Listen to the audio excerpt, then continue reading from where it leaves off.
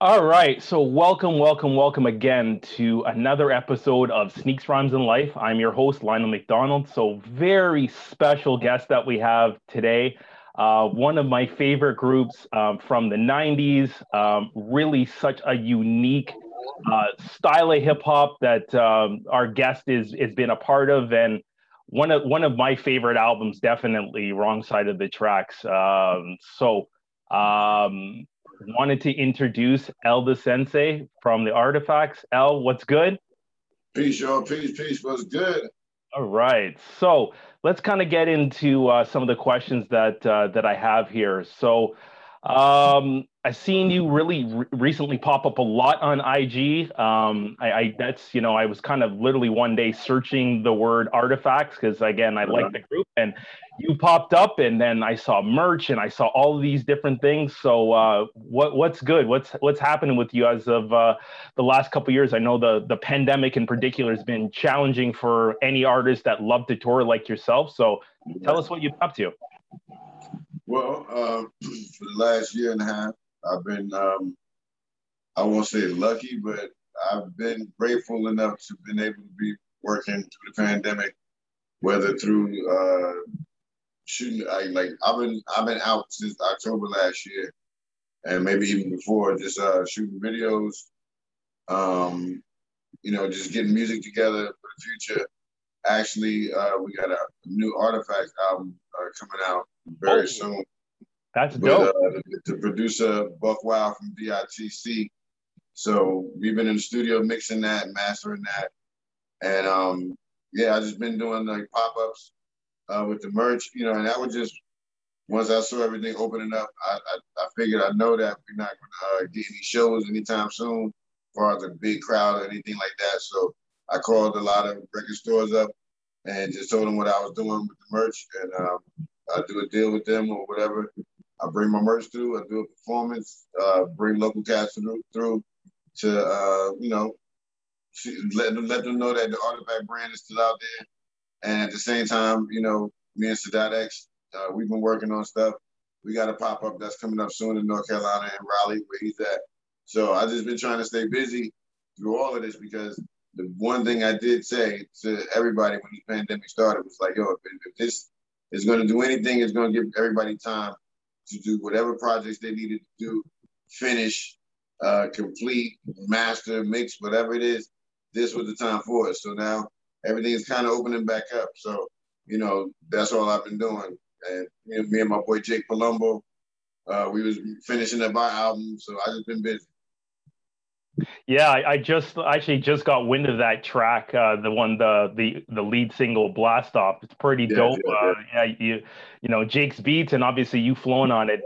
Definitely, it was, I wouldn't say a blast from the past, but it was definitely refreshing based on all the different types of hip hop and trap and all these other things that are out there. Right. It's And great. it's fast too. It's fast, Yeah, and we just wanted to take it back to like what you said, like to a time where, because for me, lyrically, I grew up off of listening to KRS and Kane and Rakim and Fuji rap. So these dudes that had a lot of vocabulary and a lot of words. So, I still rap like that today. So I wanted to do something, not so much say different, but something that we all used to, but you don't hear that much today. yeah. And that's that song. And when I heard the beat, I was like, oh man, this is like, this is all day. It always throws me back when I hear beats like that. And we in this age today. So that just still showed me that musically the it's still in the pocket for me and in the vein where I already know where I gotta come, but it was always like it's fast, so I gotta be on top of the beat too as well. Yeah. Well, you definitely got in your into the pocket on that track. There's no two ways about it. So for my Man. listeners, if you haven't heard that song, you definitely got to go check it out. It is on iTunes and a lot of other streaming platforms. So you definitely got to check it out. So yeah, you kind of talk about going back to the flow and some of the people that have influenced you over time. But tell us about the early Artifacts days. I know it's what's so unique about your Between a Rock and a Hard Place, that album, is that you really talking about the elements of hip hop and your true love for bombing, which doesn't get really talked about. It even in those times it didn't get talked about a lot, but in these times that's like it's obsolete. But so tell us how did your love for graffiti and all of the elements of hip hop, how did that translate into A Rock and a Hard Place coming to be? Well, it was pretty much that, everything that me and Tame knowledge-wise gained from the time we learned about hip hop, getting into it, him as a graffiti writer, me as a b-boy, and growing up, you learn all these different aspects of hip hop if you're really, really into it. So like me and Tame both know how to DJ graffiti, and Tame is more of the graffiti artist between the two of us because he's been in the trenches. Tame's been with crews that from New York, TC5, FC, people, they know Tame. And even in our area in Jersey at the time when he started, that's how I knew about it, was through his name just being on the wall. And it was nice with it. It had a couple of friends, my man Porno, Max, 165, J. Rue, all of these people were influential in our immediate neighborhood. So we had a scene, what I'm saying? And Tame was part of that. So like when we got together, we figured, everything we were doing, we wanted to make sure that when the album came and we got the beats, pretty much everything we did up to that point of making the album came out on the album. So we can hear our sound change from being in our own in the studio and making demos compared to what we were doing when we started going into a real studio. So we started hearing the difference, but everything we talked about, like, was pretty much, we capitalized on beats, So when it got to Wrong Side, Lord Jamar did the demo version of Wrong Side of the Tracks. And you can find that on YouTube. Just put in the Wrong Side of the Tracks demo. Lord Jamar did the original hook. So me saying the hook on the record, y'all know, is what Lord Jamar wrote when me and Tame was at Sadat X House when we did the original version of that song. It's just that we couldn't clear the sample for the song. So the version you hear is what we did after we couldn't do the one with Jamar. But he asked us before we even did that song, like, what are y'all about? Like, what do y'all say? We told him to say, I told him the same thing I told you. We do graffiti, we went to B-boys, DJ, everything. So he's like, well, write about that. Write the song about that. So the song y'all hear was the song he pushed us to do. So, the two albums we did were us as babies, and then with That's Them, us graduating into being a little bit more confident in what we were trying to do as far as how we wanted to sound and everything. But like that first album, working with T. Ray, Buck Wild, Redman did Coming Through Your Block. Yep, love that track. These were all, this album was like a dream in a sense because, you have no plan of what this, what you're going to sound like when it's time for these things to get done. So we was surprising ourselves, we were surprising the label, but Wrong Side of the Tracks is definitely going to be the one song we're going to remember for until we die. Yeah. So again, we not so many things you touched on there, but I think if we think about that song, Wrong Side of the Track, between just how it sounded and how it made you feel, but if you really listen to it, like it's like a unicorn of hip hop. Like there's no song that sounds like that song. And it like if you really love the element of graffiti, and I'm not a graffiti artist, my wife does, some street art, but like you really feel like if you were tagging trains or you're tagging walls, like it puts you in that mind space. It's pretty dope. Yeah, and it's like, to this day, man, I get a lot of people that come up to me and Tame, and they say like, yo, that song made me want to write. That song turned me into graffiti artist, or graffiti artists that would go out bombing. They would say this was our anthem to play. We knew that all the songs that we had on the album, that probably would be the one song. Because it wasn't like the amped up song, it wasn't the anthem hook song, but it was a song about what a lot of people was doing that a lot of people wasn't talking about. Yeah. KRS-One did a review of Wrong Side of the Tracks on Hot 97, And he said it's crazy that it took two dudes from New Jersey to make a song about graffiti that started in New York, and to be a dope song at that. You know, I'm always surprised at people saying the stuff that they say, but it also made me realize that there's a lot of people in the world that's just like me and Tame, and we happen to make a song that was for them. Yep, no two ways about it. So you talk about, obviously, home is New Jersey, and there's some pretty amazing MCs that have come through New Jersey. But it's interesting to hear, what were your influences? Yeah, we know that Treach represented New Jersey. We definitely know that.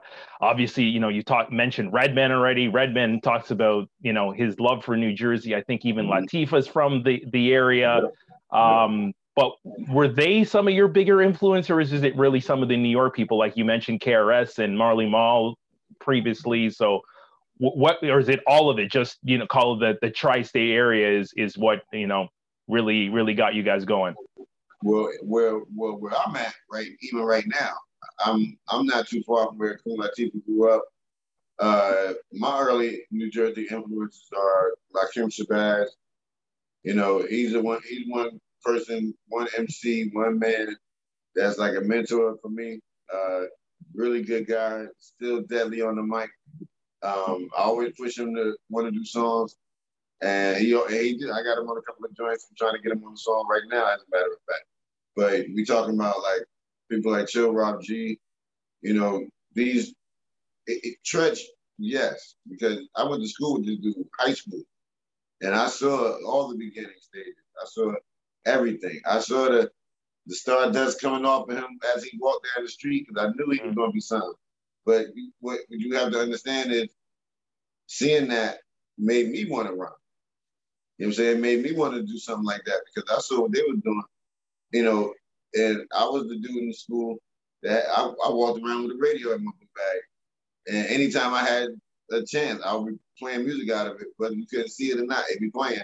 But when I'm in class, I did all my work and everything. But anytime I was out of that classroom, I was playing music, and they were the same as me. So we were always in contests together, whether it was talent shows in school, talent shows in the neighborhood. We all came up on the same scene. So like I signed 7-Eleven, my man Unique, Pure Dynamite, he had a song. Like Jersey, and when you talk about early roots with Sugar Hill Gang and the records, the Sugar Hill records, this all was in Jersey as well. So, with Sylvia. So it's like, I know that where me and Tame come from, yeah, we have our immediate ties are with Redman. Our immediate ties are with Lord of the Underground. But this whole area, we all touch everything around here. So as far as performing wise, and I can say me and Tame was like maybe one of the last groups, other than say like Outsiders and Fugees came before them and us. So it's like, when you get in, it's like a fraternity. And early on, maybe I would say we didn't do as much music together and coming up, but now, like, it's songs y'all gonna hear from a lot of us. Like, I did songs with Treach, I've done songs with Do It All, and it's good to have that happy, because early on we didn't get a chance to do that, because what you got to understand is Jersey MCs, not from New York, we on the outside looking in. So we always was trying to, like, once we got through, everybody had the same mentality. Once we bust through, we in. But it wasn't, it's not a conscious thing to not look back, but it was just the fact that we always had to work so hard to get the approval of you being outside of New York. Once you get in, you get that approval, you're still going. So that's like even getting outside of New Jersey, because hip hop started in New York. So I would say my roots start like, in high school. I was, and it's true with Treach. Okay. And you would say like Flavor Unit, Posse was all of them anyway. You know what I'm saying? Yep. So I was still my ties affiliation was still like him and all these people by his name. Mm-hmm.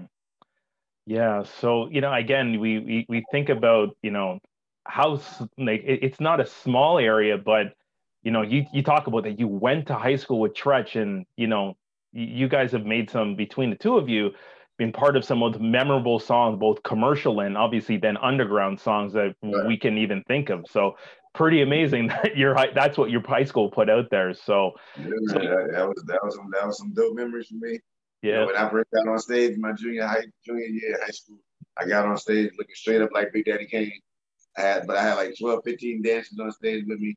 And when I looked down on the stage in the front, Treasure was right there, just like, you know, I'm the only one in this school that be rhyming. Where you come from? Yeah. So it was crazy. It was great. Yeah, crazy. So, you know, you came out with your second album, That's Them.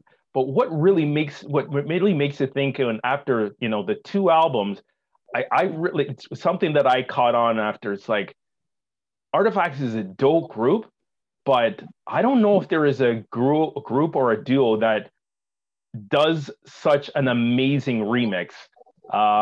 So I think about, you know, Artifacts, Art of Facts, and then More Facts, and then Right. I remember I bought the Dynamite Soul single just because of the remix. I heard it once on the radio and I had to hunt it down. So what was your kind of thinking or theory about you guys flipped the remix and all of them are incredible? Well, it's like, you know, growing up, just listening to all the other records you heard, that was the thing to do. You know, like when you listen to One for All for One, I'm sorry, with Brand Nubian, it's two different versions of that. Yep. Where one guy is regular and then one is the bigger and it's real thicker. And all of their singles, they had remixes for Slow Down, you know, and with the Pete Rock version. Yep. And, you know, they had Pete Rock even had mad remixes for a lot of the singles they had done. You know, so you kind of know that when it comes time for you to do your own, you had to step in the bag and like did the remix with Busta, you know, doing the remix with Mad Skills, like you said, Dynamite Soul. You know, we wanted to be in that position of like, you know, let's do the whole song over and still use the same hook. The Ultimate, Showbiz, you know, these songs we was like, you know, let's make bigger remixes because, you know, these are things that we grew up liking and studied and understood because that's what a remix is. A remix is not to do the same thing over. Like now, as the years went on, remixes turned into like just add people on the song. You know what I'm saying? Yeah. Like that's not a remix. That just add dudes on the song. So, you know what I'm saying? It's still the same beat. Yeah. So you getting the remix on the B side. Shit, you might be lucky to even get a B side record with an A side and then a remix. So you know these are the things you look at to say, well, we thinking about DJs. You know, we're not just thinking about the regular people. That's still my mentality even today. All right. So 2 albums, and then you kind of ended up going your separate ways for a period of time. But think about the 2 albums before we talk about your solo career. 2 different feeling albums, and you kind of mentioned it earlier. It's like you guys, the vibe was totally different between the 2. Do you have a preference between the 2? Do you have a favorite? It's always hard. I mean, I'm always gonna say between a rock and a hard place because without that record, we wouldn't have been able to make that step. Yeah. I'll say the first one is more personal. Yeah. Where the second one was like, all right, it's going time now. Like it sounds a little bit more harder. You know, when I say that, I think of songs like Collaboration of Mike's. I remember that studio session. I remember everybody in the room, but I just remember because there was so many rap dudes in the room, Fat Joe, Showbiz, and then it was like DITC was all in there. And yo, it was like so dope. Jamar, Finesse in there, Marky, everybody was there. But these moments are just like in time and the whole span we did of doing that song, that was the energy throughout us doing the whole record. Like all the songs we did with Sean J. Perry. We did those songs in like 2 weeks. Cause like when we started, we just had 1 or 2 beats from him. But then we started doing the album with BIC. We did the interview first. I think the interview was the first song we did. And then we just was like, you know, we was working out of Jersey a little bit. But once we got with Sean, every day, like he had a method where he would do like, he would play beats for us. Say he had like 8 beats or 10 beats. For some reason, it would be like, okay, beat number 2 would be dope, number 4 would be dope, 6. So I was like, all right, I didn't think nothing about that. I just paid attention just that day. And the next, we picked a beat every time he played us a beat from a beat tape. So the next session, same thing. All the beats that was fire was number 2, number 4, number 6. It was all the even. I'm like, why are these numbers? You doing this like, you know what I'm saying? Even numbers, but how it seemed like those beats. He said, because I noticed on the other 2 beat tapes, y'all were picking beats like that. So I noticed that they were like 2 and 4 and 6. I like, so you kept the method like that. I like, that's fun. But it worked. It worked, in the way he remembered how we did it. But, that record was just like, we knew we had another chance to prove what we can do and what we learned. And it does sound different than the first one. It sounds a little bit sonically different. Yeah. Futuristically different. It was not a lot of sampling with Sean J. Period. But you think about the 2 songs BIC did, This Is the Way, and,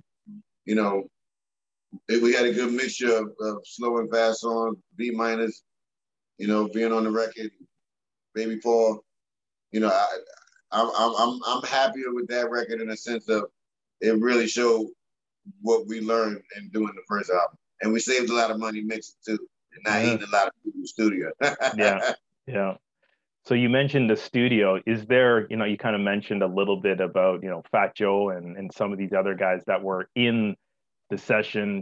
It seems obviously you had a really good relationship with DIT. Is there one session in particular that kind of sticks out in your head, whether it was funny, whether it's you crafted like, the artifacts, or like, is there one session in your mind that kind of sticks out in your head that you'll never forget? Definitely. We were doing This Is the Way. Chaos was DJing on the hook. He got the Run DMC. He got Run, and this is the way. And he just came to the and this is the way. So he's doing this hook, trying to get it right. And so he did one pass. It was okay. And I was like, Chaos, come on, man. Look, everybody in the world gonna hear this record, bro. Come on, yo. So he did one more practice run. And while he's doing that again, and this is the way. So the door opens up. And it wasn't no knock or nothing. The door kind of opened, and the way the door opened up, it opened up. So we over here, so the door opens up here, so you can't see nothing. So the person walks in the door, yo, can I come in? So we like we don't know who it is. We really don't let nobody in the room. So who walks in the room, yo? Run walks in the room. I was like, oh my God. Like, wow. Oh, you went on mute.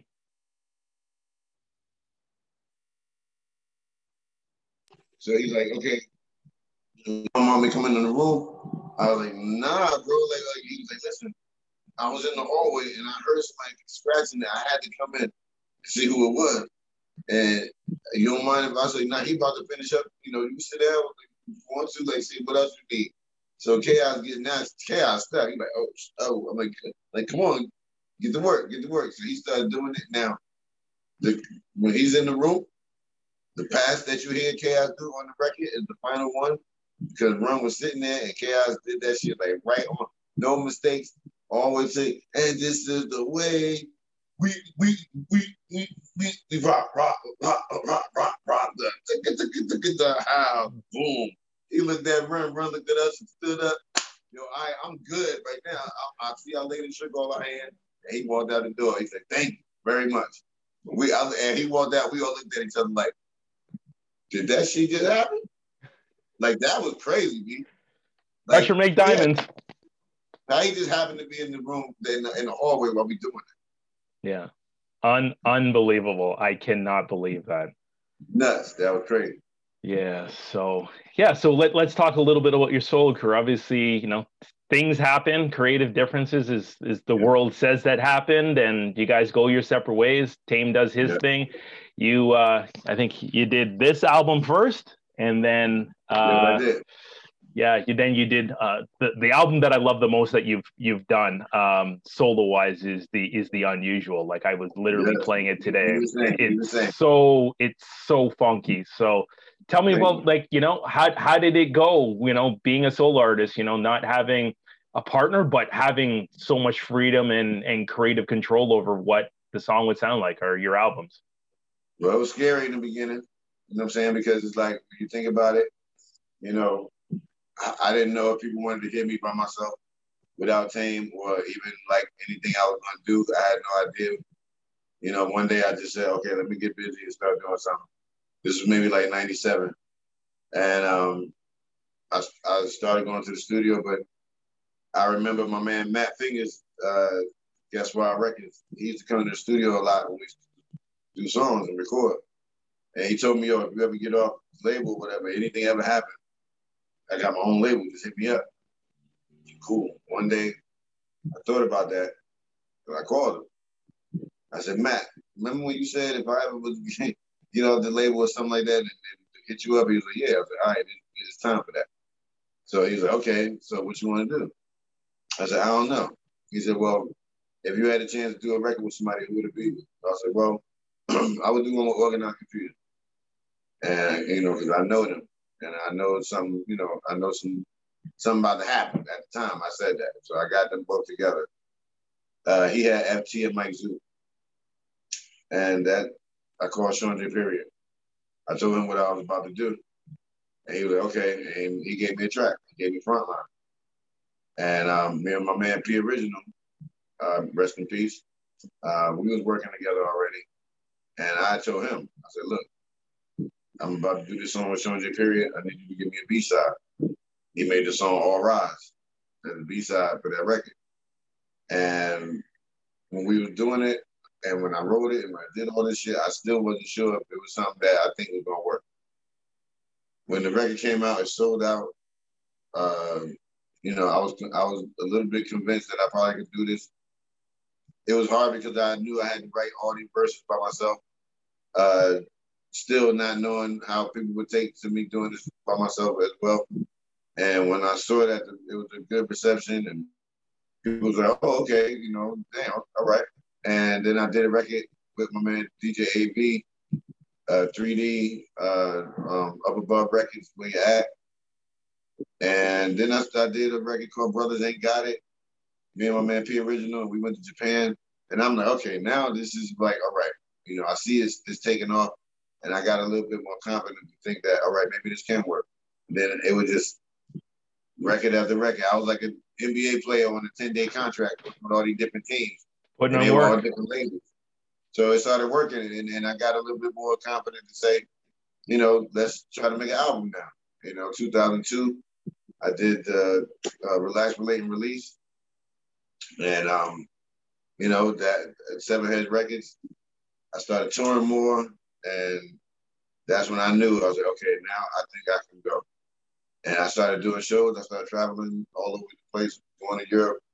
And by the time I got to the Unusual, I was really comfortable in knowing what I wanted to sound like prior to the, you know, Relax, Relate, and Release. That record was real personal. Yeah. So it was like the same thing with the Artifacts formula. I did something in Relax, Relate, and Release that I wanted people to know how I felt, what I was going through after my breakup with Tame, up until I got to this point of doing a solo record. These were my thoughts, this was my mood, this is what I was doing. When I got to the Unusual, I was like, okay, you know, I'm on Fat Beats, and all the dudes that worked there knew me. I knew all of them. So they brought me in the huddle, like, yo, L, look, that first joint was dope, but on this one, yo, just black out. Don't even think about nothing. Just go, bro. So a lot of the songs was fast. A lot of the songs like Crowd Pleaser and, you know, the Unusual title song, all these songs became to be what my energy was for that record and the drive. Like really like, you know, that was my first time even working with Illmind. He was new. You know, we both was hungry. And you look at him now, you know what I'm saying? And it's like, since those records, you know, I just try to be better with every other record I did after that. So whether it was working with the Returners in Poland, whether it was working with K-Def on Enforcers, I just heard myself getting better with every record, and that the confidence made for better songs and made me a little bit different to understand that, you know, when I left my group, this is what I can do by myself. And just like you say, have that freedom. But I also know me and Tame did get back together and we started doing songs, whether it was Hard Work with Marco Polo. You know, the remix he did with me with Rod Digger on Every Day in the Street on another Illmind beat. You know, this showed me and his progression because even with Tame going solo, he was able to be who he wanted to be and make the type of records that he wanted to make. And when we got back together, it was like, damn, now we're doing shows where we got Artifact fans, Elder Sensei fans, and Tame One fans, all like this. Yeah. And off of 2 albums as a group and mad other records as solo artists. So now we're doing all this shit in shows. So it made for something better for everybody who liked us both as artists, whether individually or in the group. Yeah, it seems, you know, it's quite the story. And I think, you know, you talk about at the end there, you talk about touring. Seems like you have like such a huge passion. Like I know, you know, I've read stories and articles online, like you've been like everywhere. You've been to Asia, you've been Poland, you've been all over Europe, you've been to Canada. Like, so, you know, what is the passion about being on the road and just doing your thing and performing in front of people? First off, it's just the people wanting to see you, you know, and the promoters want to book you. When that happens, that means that you have a good show. That means that, you know, as a businessman, a business person, as an artist, you're good because, you know, everybody has a story about an artist, about being on tour or being an artist, so to say. So I try to break that mold of a stereotype of artists that, you know, are responsible, of artists that do get on stage and do their full show. It's not just about coming to town, you know, taking the bread and smoking out and doing all that. It's really just about getting there, knock out everything you got to do. And after you finish, then you do what you want to do. But performance-wise, yeah, I mean, the people want to see us. They're giving us that energy. You know, it's like, you know, that's why when I'm home, people ask us like, yo, so like, how was it overseas? Or I've heard that they appreciate it like a lot. Like, yo, man, it's like they love it. They love it just like we do. It's just because they don't speak English or because they're not from America, they can't love it the same. You know, and most of my fans are in Europe because I go there so much. But it's like they really want to see us there. Like we do festivals all over. You know, even at this point where I'm at in my career, I've done more in the last decade or so than I ever did early on. You know, and this is all through, you know, being a solo artist and sticking to my guns. And I know like there's a lot of things I could have done differently, but if I didn't do it the way I'm doing it right now, we wouldn't be having this interview. We wouldn't be no artifacts, nothing. You know what I'm saying? Yeah. No, none of this. So I understand what my lane is, but I also understand like where I want to grow at the same time, and for those that do follow. Yeah, we definitely need another show in Toronto. And speaking of Toronto, it's funny Listen, yeah. I'm tell you, I've been trying to get back out there. When this shit finally do open back up, the thing that's wrong with me getting there is like this big. It's not even something that's written. It's something that the way they looking at it on the screen, on the computer, and I had to tell them I got one agent when I got through there. The one time they had the what's this thing called? It's a festival, North by Northwest. Yeah. Yeah, that's it. That year we did it. Me and my man did it. I had to explain to them I said, please, can I look at the screen and see what you're looking at? Because she's like, yo, you got arrested for selling CDs in the front of a school. Like, that's impossible. I can tell you what I did. Yeah. But I did get arrested for, but that's never true. So when I showed her, it's just like how, like, if you do a crime over there, when you get it, or say a ticket, or like driving or some shit like that, they give you the docket number and the code and all this shit like that. So when I told her that, like, you see where you think you say CDs? I said, she's like, yeah. I said, no. She like, when I told her what I just told you about the docket number, I was like, you see in Jersey, the thing that you're looking at, my charge, the CDS charge number docket. She's like, oh. I was like, yes. So there's no thing there to say I'm arrested for that. So they let me go through because of that. And I've been coming to Canada for 9 years, B. So it's like I should be able to go. Once they understood it, but see, this is the thing I got to go through now at the embassy to really get them to understand what they're looking at is wrong. Yeah. Once that happens, then I can get back over and do everything I was doing before. Yeah, that would be great, you know. And again, you know, I still go back to The Unusual, and that was a song that kind of caught me off guard. Is the one you did with Socrates. I know he's obviously Gila House, and he's down with Redman and Method Man. He's done stuff with them, but you know, to see that you guys connected on that track, how did that come to be? Man, that's my dude. Sock is my man, bro. Listen, I'm a big fan of Sock. I told him that online. I told him that when he came to New York when I met him. And it's funny because when I told him that online, he was like, I said, I'm doing an album. You know, I could easily ask you to rhyme on this record, but I want you to give me a track. He was shocked. He's like, what? He's like, you sure? I was like, yeah, listen. He's like, look, okay, I'm gonna be in New York. You know, come through the studio. I'm gonna be there. So I go to the studio. I see him there. He told me the MP was in the room, so we had to wait. I didn't know Redman was there. I didn't know Reggie was there. He come walking out the booth. He see me. He's like, what the hell are you doing here? I was like, come to see your boy, right? He's like, who? I was like, Sock. He's like, for what? I was like, I'm about to get a beat from him. Yo, I said that. Red goes back in the room with the BBC, and he's on that shit listening. Listening to the beat. What you about to give him? I was like, it don't even matter. I already picked the beat. You just got to get it to me on the CD. So, but it was like, you know, when he saw me, though, he was like, yo, that's dope. Coming to check him out. I said, well, I'm a fan of this dude's music. Like, I mean, I'm talking about Too Rude and Monch. Yeah. I'm talking about, like, all the work he did for Chocolate. I'm talking about, like, Underground Tapes. We still talk about that. It's like the mythical album here in Canada, Underground Tapes. Yes, Rascals, all that shit. You know, so like when I got to do the song, he came to Jersey and mixed the record with me and everything.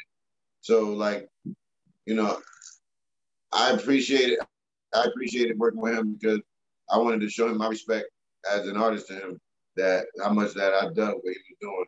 So that was like a treat for me, you know. So that was dope.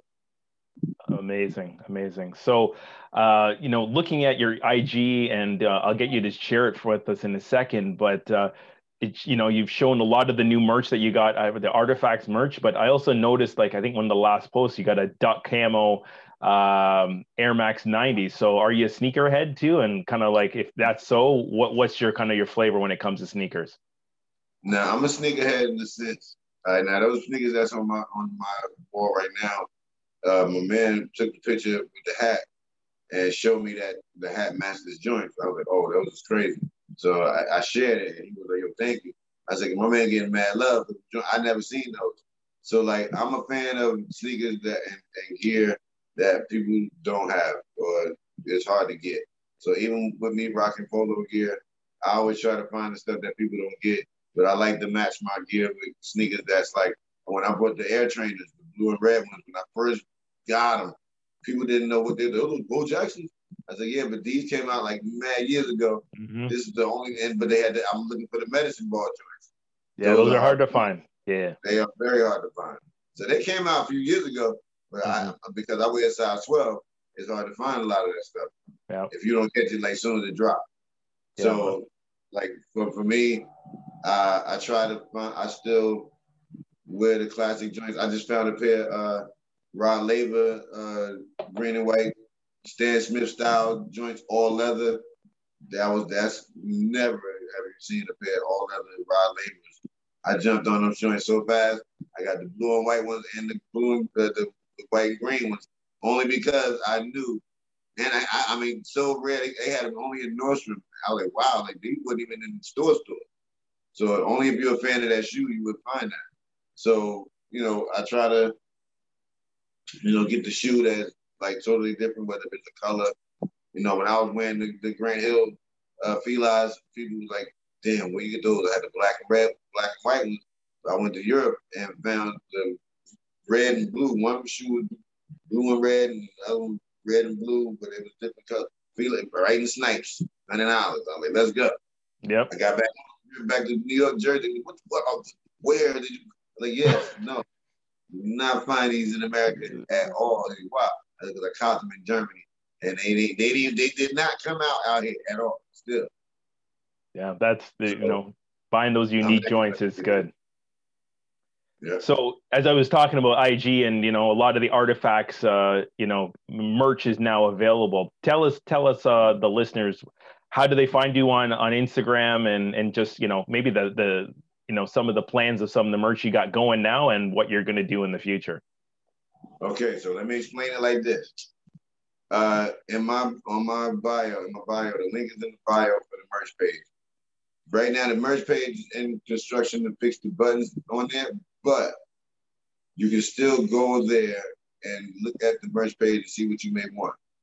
I encourage everybody at the sound of my voice, follow me on Instagram, because a lot of the merch I have on my Instagram page is not on the merch page. And the only reason why that is because my man will be going to work so hard trying to put all the different stuff that I have on there, whether it be different colors or different styles. So if you're looking for the track list shirts, you can find those on my Instagram. If you're looking for the market shirts, you can find that on my Instagram. The train shirts are on the merch page. There's an option on my merch page.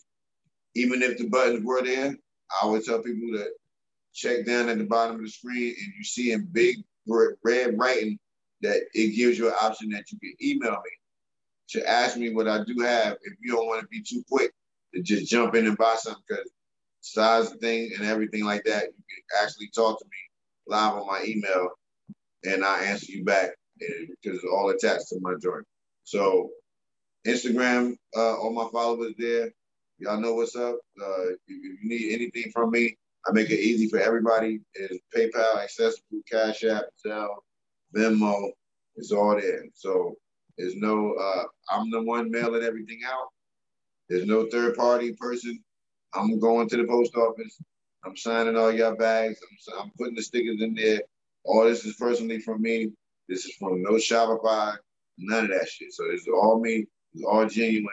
Every time I tag the packages, y'all know it's from me. So if you copy merchandise, artifacts, gear from somebody else, whether it be Alibaba or what's that other one, Etsy and all that, that's not me. So y'all hit me up on Instagram and ask me, and it'll be official. Yeah, I'm glad I got mine official and from the source, and you responded pretty good. So, and I like the colors because it's Knicks colors. I'm a Knicks fan too. So, yeah. So. All right. So again, thanks so much for jumping on. I know you got a new event coming up at the House of Hip Hop on Friday. Yes, so you and Crazy Drazy from Das EFX. Crazy got the googly gooey. You know what I'm saying? It's different in DC. So apparently we can go out there and do what we want a little bit. But yeah, we got the pop up going on out there at the Hip Hop Museum, thanks to my man Jeremy Bieber. That's my dude. You know, we're going over there. We're gonna have fun. We're gonna have vending. We're gonna have a little bit of good old time. I think if you're in the area of Washington D.C., Hip Hop Museum is right on Georgia Avenue, right up the street from Howard University. We're gonna be outside, so you're gonna see us out there. It's gonna be music. We're gonna have food. We're gonna have bub. We're gonna have artifacts, gear. We're gonna have everything. So come out and check me out. I'll be there. Sounds dope. So again, Al, thanks so much for being on. Amazing interview. The stories are crazy. Just to hear the concepts of how you came up with some of the early albums and your whole career is that you're still touring and still giving back and still so engaged. It's quite remarkable. So thank you so much for your time. Salute, much respect, and I wish you nothing but success and the best. Thank you, bro. All right, man. Take care. Peace. All right, Joe.